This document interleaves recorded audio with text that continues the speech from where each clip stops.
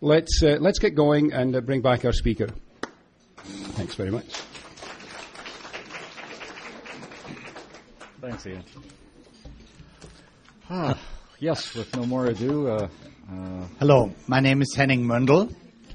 Hi, Henning. And Trevor, in your talk, while you seem to decry the linkage of economics and politics, and with a few perhaps major exceptions in this world, for example, mentioning China, which has this weird political communism, but economically social market economy, and I don't know who really understands what that is. 20 years ago, world communism collapsed. Mm-hmm. Are we now witnessing the collapse of capitalism? And what's next? Is that then the time for world socialism?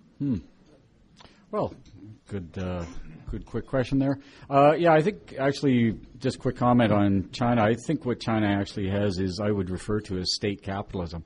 And in some sense, communism actually paved the way for the kind of rapid economic development they've seen, because having highly centralized administration allows for doing things rapidly. And really what we've seen there is kind of the industrial revolution of England, except it's on steroids. So, they've done it in like 10 years or something. So what is going to actually transpire? Well, I guess the worm that's going to come out of the cocoon, we don't know yet.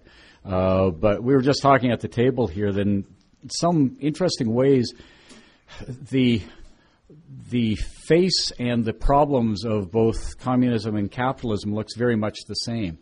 A kind of reliance on mass production technologies, centralization of authority, ultimately even such things as long lineups to buy things. I was saying we used to laugh at, these pictures of people in Moscow lining up, to buy a loaf of bread. Well, I don't know, how many times have you been to grocery stores or something and found yourself lining up in long lineups to buy things now? So there's a kind of weird thing where the two systems seem to have engendered many of the same kind of problems.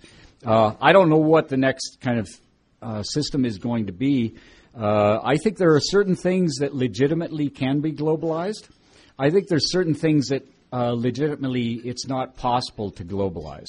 And I think one of the great problems of the neoliberal experiment, going back to Ricardo and Smith, was the application of macroeconomics that the entire world can be run as one economy. I'll give you a quick example of that. Ricardo's idea is comparative advantage, as some of you may know, where a region or a country of the world should specialize in what it does best. And so let's have Kenya forever produce tea, and that's all it does. Right? I mean, this is craziness. I mean, because there's real people actually live on the ground in all of these communities, and you can't run the world like just one great manufacturing factory, right? So I think some things will remain global, technologies, things like that. A lot of other things are going to become local. Part of that is a response to the environmental crisis and to the cost of actually transporting.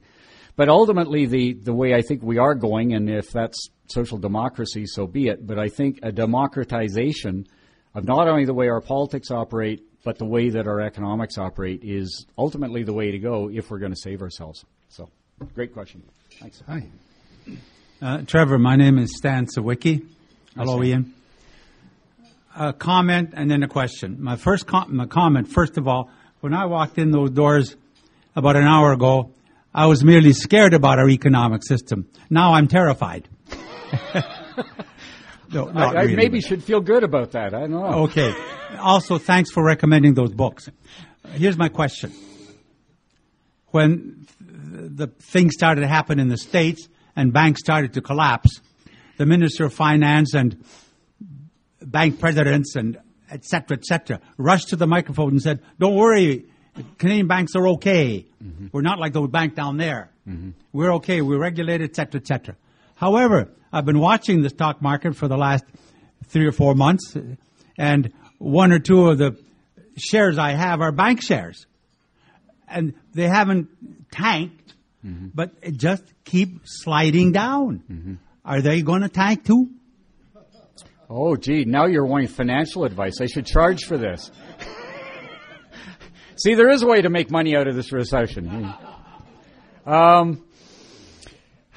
I think what you're seeing right now is the continuing effects of uncertainty. I said a few months back when everything had dropped down around 8,500 points, and the Dow and the TSX are about the same, actually somewhere in there. I thought they would both probably stay in and around that range for a time, but with going up and going down, and that's basically what they're doing. If some of the recurrent or the current kinds of stimulus packages don't show some kind of return, then you wonder, well, are some people going to get even more nervous, and then things start to drop? Because a lot of this is psychology. One of the things that actually mainstream classical economists, for whatever weird reason, don't understand is that they're dealing with human beings, right? And so a lot of this really is psychology. People are reacting as a herd here. And so kind of outside of the textbooks, economists agree that human beings are irrational, but the textbooks are always based on the idea of this rational man as a spender and buyer and all those things. So it's a model, again, that so fundamentally doesn't work. There was another question in there. I suspect I've probably... but I am sorry I've terrified you a lot. Again, it's an opportunity and not a buying opportunity. So. Hello, my name is Isaac Mohanan. Hi, Isaac. And there's some things I'd like to expand, or I'd like you to expand on. Mm-hmm. It's a grim picture that's painted, but like you said, it has opportunity to it.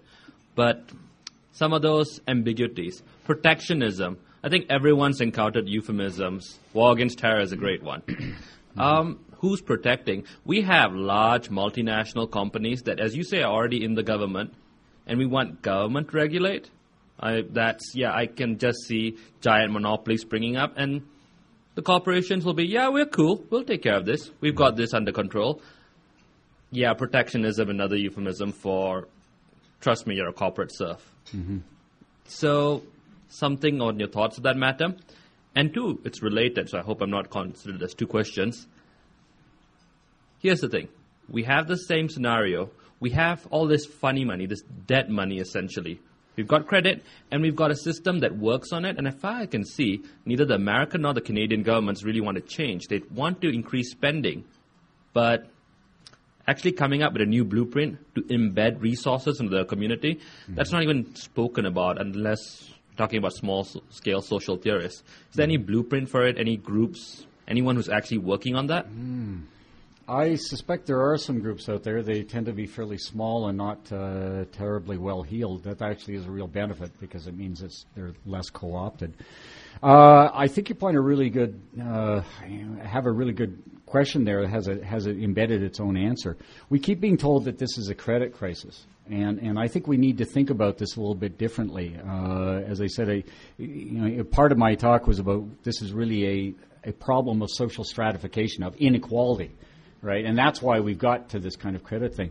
The other thing is that the markets and the real economy actually do have a relationship, but it's not as direct a relationship as we've seen.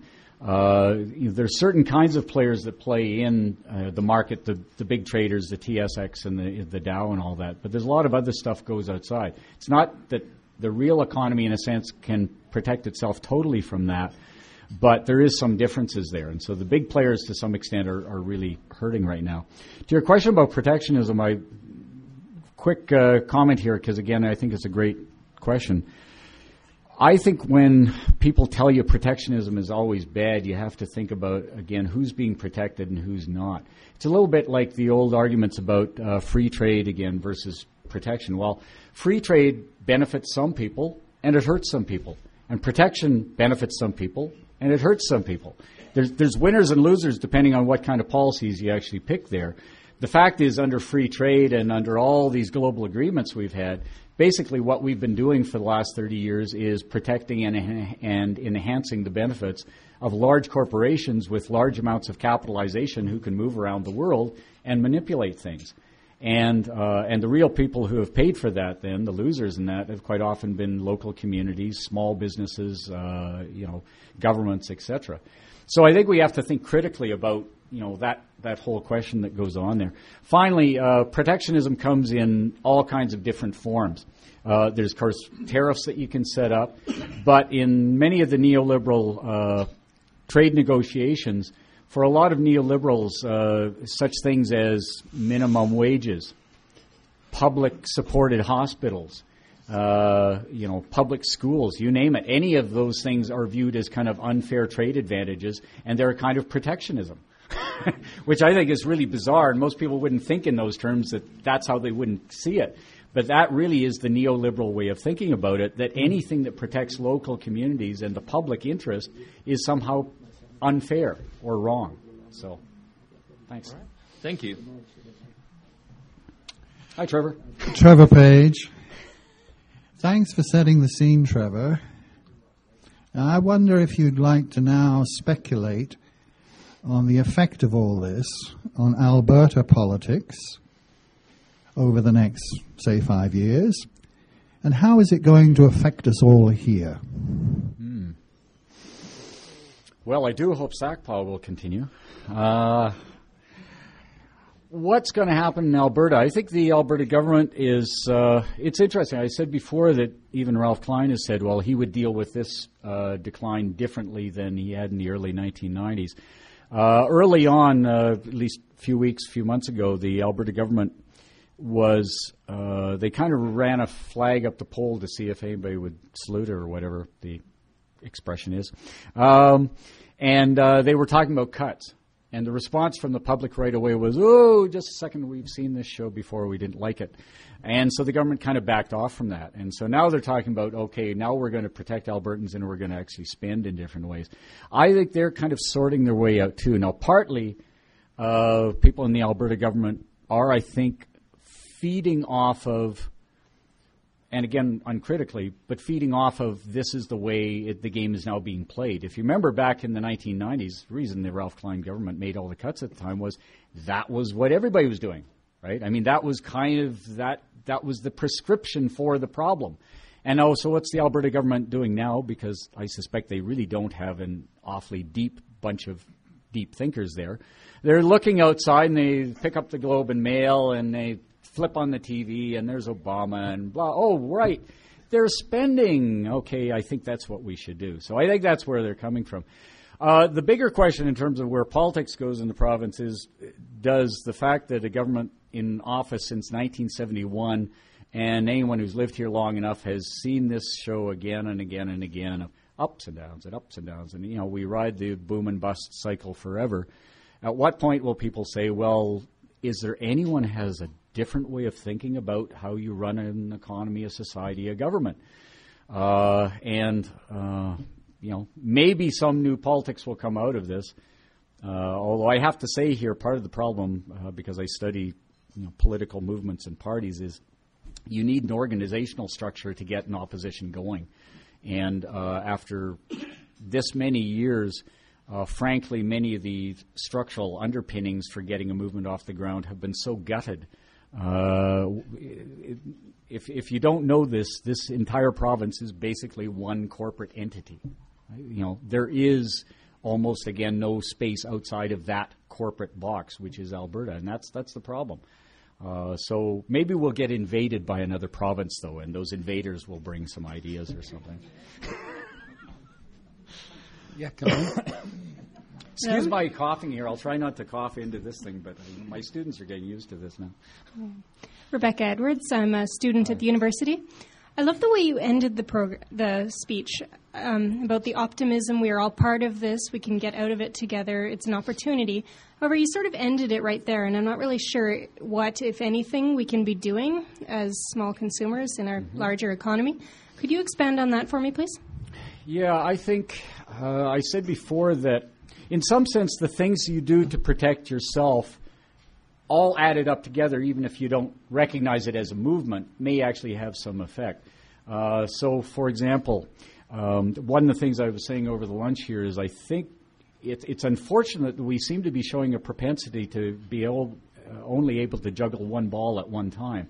So right now it's the economy, but a year ago we were talking about the environment. Well, the two things are actually really, really related here because, in fact, what you're seeing is kind of the collapse of the global economic exchange system. But that's also related to the fact that we have created some pretty significant environmental problems because to ship things everywhere costs an awful lot of money. You're using all kinds of fuel that is disappearing, and of course we know there's dangers and problems with that.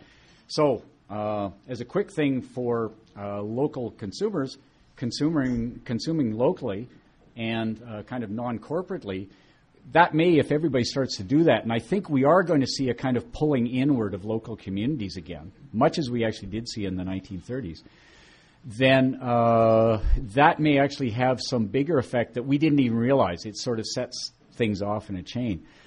That's on the kind of informal political level. The other thing is I do think hopefully this crisis will actually dislodge people from their lethargy. People of all ages, and I welcome the fact that young people are here, because I think fundamentally this is an issue for young people. It's, kind of folk like me that got us into this problem. I think the boomers, they deserve a certain amount of credit and blame for what's happened. But it's going to be your world and future, and so it's fundamentally important that young people get involved in local groups, local organizations, political, quasi-political groups, and really start to do some of the heavy lifting intellectually about thinking about what kind of new society we're going to create coming out of this. So, thank you. Thanks. Hi, my name is Al Barnhill. Hi, Al. I have two sets of questions I'd like to ask, and one is a huge one, and I'm not going to spend any time on it, but it has to do with the effects of corporate exploitation. I think that would take a few hours, if not months, to deal with. But the second one, and a more lighthearted question in a serious discussion we're having, has to do with a former professor asking a current professor how you would evaluate or grade the Stephen Harper as Prime Minister in regard to his political economic performance.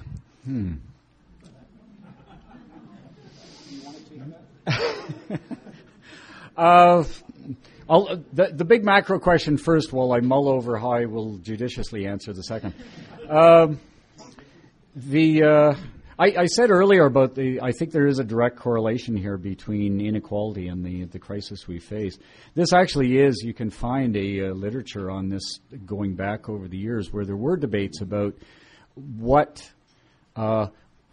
degree of inequality is, in some sense, if you view it, necessary to a good economy, and on the other hand, what are the benefits of having a more equal society? Are there economic benefits for that? And of course, the neoliberal approach for the last 30 years was that kind of trickle-down theory, right? I mean, lots of money to the top, and for some reason, carrots at the top are really good, but you need sticks at the bottom. You beat people over the head with unemployment and low wages at the bottom, and they work harder. But on the other hand, you pay CEOs $10 million a year, and they work even harder because you're rewarding them. So it's kind of a contradiction. This was just a quick comment, a quote here from John Kenneth Galbraith, who is one of my favorite economists and favorite Canadians. He once referred to this as the theory that if you left enough oats on the road for the mule would eat, and whatever came out at the other end would be really good for the pigeons. So I thought, trickle down theory, I thought it was kind of an interesting way of description of it. Stephen Harper as an economist. I've never thought of, I don't think of Stephen Harper as an economist, and interesting enough, I think for political reasons during the election, it kept being hammered home. We're going into a crisis, and he's an economist. And I remember there was a column actually written by Preston Manning saying that this is why you should vote for him, because you were going into a crisis. Who better would you want to do it but an economist? Well, Stephen Harper has an MA in economics from the University of Calgary, but his actual thesis was the economic effects on political cycles. So it was very much actually an argument about the effects of economic downturns and how it influences political voting. So it was actually more of a political science kind of argument, and I think it fits with his interest. Some of his moves, frankly, even among mainstream economists, they've never actually thought that his policies made any sense. And I'll give you a couple of good examples. The GST cut. There's no mainstream economist, you can find someone at the Fraser Institute if they thought that was maybe a great idea, but there's no mainstream economist at the time, left, right, center, whatever, thought that getting rid of the GST was a great idea. And frankly, we're heading into a fairly major deficit right now because we gutted that GST. If you had $13 billion more dollars, then we wouldn't necessarily be talking about deficits. We would still be, we'd be in some crisis, but it wouldn't be the same. Second one is the whole issue about the greenhouse, the taxes, right? What's the carbon tax, right? Carbon tax makes actually perfect sense to all mainstream economists, and I'll give you a quick example here. You want to get rid of people smoking, raise the tax. It's the most effective way we've ever come up with to get people to quit smoking. Forget about pictures of bad lungs and that. You'd think that should affect people, but it doesn't. It's to hit them in the pocketbook. So we know that tax rates can affect public behavior, and economists know this. And there are many things. I mean, I've kind of berated economists here in economics, but I mean, I read a lot about this, and there are a lot of things I actually agree with. But again, what did they do? They beat up on it for political purposes, and basically, I think, have so poisoned the idea of having a carbon tax that I don't know who will ever want to come back to it again. But great politics, lousy economics, and so now he's flipped around in 180 degrees and has decided that we're going to spin. Well, this is just kind of flailing around there. So you take from that what you think about his economics acumen. My name is Van Christou, and moderator Ian, I'd like to preface my remarks by thanking our speaker, Professor Harrison, for bringing such a realistic a message to us here today. Because of my Greek background, I have to make an apology here for the word democracy. We've all been brainwashed into thinking that we're living in a democracy here in Canada, the Americans, and on and on and on. At a time when the misuse of the control over the distribution of the wealth of the world is so out of kilter, where the rich are getting richer by the day and poor are getting poorer, and where money is power, there's no democracy for the starving, and we're really being deceived into believing that we have a democracy when we're living under conditions where the distribution of wealth is so out of kilter, locally, provincially, federally, and globally. The question I would like to ask, based on that, is do you feel that we are civilized enough to understand the distribution of wealth is important to the future of our people? Thank you. Very, very good question. Quick comment first, by the way. 5 minutes? Yes, of course, we all realize, because we've all seen My Big Fat Greek Wedding, we all know that every word comes from Greek eventually. I'm sort of hoping you have a bottle of Windex. You might be able to help me with my cold, too, here, for those of you who have seen that movie. Highly entertaining. Oh, well, the word economics also, of course, comes from Greek, and it refers to protecting your own household. And, we've in some sense, we've forgotten how to protect our own households here. Are we civilized? I guess civilization's a big word. I think a lot of people do understand, despite the fact we've been told for years that somehow economics and politics are separate from each other. Most people understand, in a realistic sense, they see it every day. They know the two things are really connected. And so how do we build towards being more democratic if we don't handle that other equation, the fact that inequality translates into political advantage? C.B. Macpherson, again, we should be all proud of these wonderful Canadian thinkers. C.B. Macpherson wrote years ago an awful lot about this, the fact that real democracy means one person, one vote. But in the marketplace, it means $1, one vote. And so you cannot have the weak spot in liberal democracy has always been that the political system is supposed to be democratic, but the economic system is not. And the two things always come into contradiction. So I think we understand that. And we've debated these kinds of things for a long time, and I think it's important we get back to debating them again. Final point here, actually, the Greeks used to talk about this, is, if I remember correctly, I think Plato actually argued that in a good society, the ratio between the rich and the poor was about 7 to 1. Well, we're a long ways off that, so thanks. The last one? My name is Knut Peterson. Trevor, thanks a lot. My question is related to bankruptcies. The little country of Iceland basically went bankrupt. Could you fill us in about the US of A going bankrupt, or any other country for that matter? What's the ramifications? The case of the rule of thumb, so to speak, has always been that governments can't go bankrupt because they can always just keep printing money. Iceland does seem to be a fairly singular example. They ended up owing huge amounts of money, particularly to European countries. The United States will not go bankrupt, partly because so many of its own corporations, they would fear that other countries then wouldn't pay those corporations, right? So if the United States says we're not going to pay. But they are in real crisis, and the biggest thing that is going to happen, I think, is already happening, is a lot of the places that have been lending the money are going to be much less likely to keep lending the money, and that's particularly China. So I've been writing and saying for some years that the chits are going to start coming in, and they're going to keep coming in. On the other hand, interesting enough, there is an old phrase, and I'll leave this with you. There's an old saying that used to go that if you owed the bank $1,000, it was your problem, but if you owed the bank $1 million, it was the bank's problem. And let's kind of, inflation and all that, let's think in terms of 53 trillion. A lot of countries are now scared about if they start to really pull the rug out from under the United States, how do they get their money?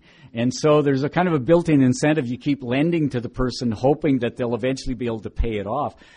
But the reality is you also know that this person can't pay it off, and this country cannot pay it off, and they're going to be paying it off until well into the late part of this century. And so that's a problem for everybody at this point. So thank you. This was really wonderful.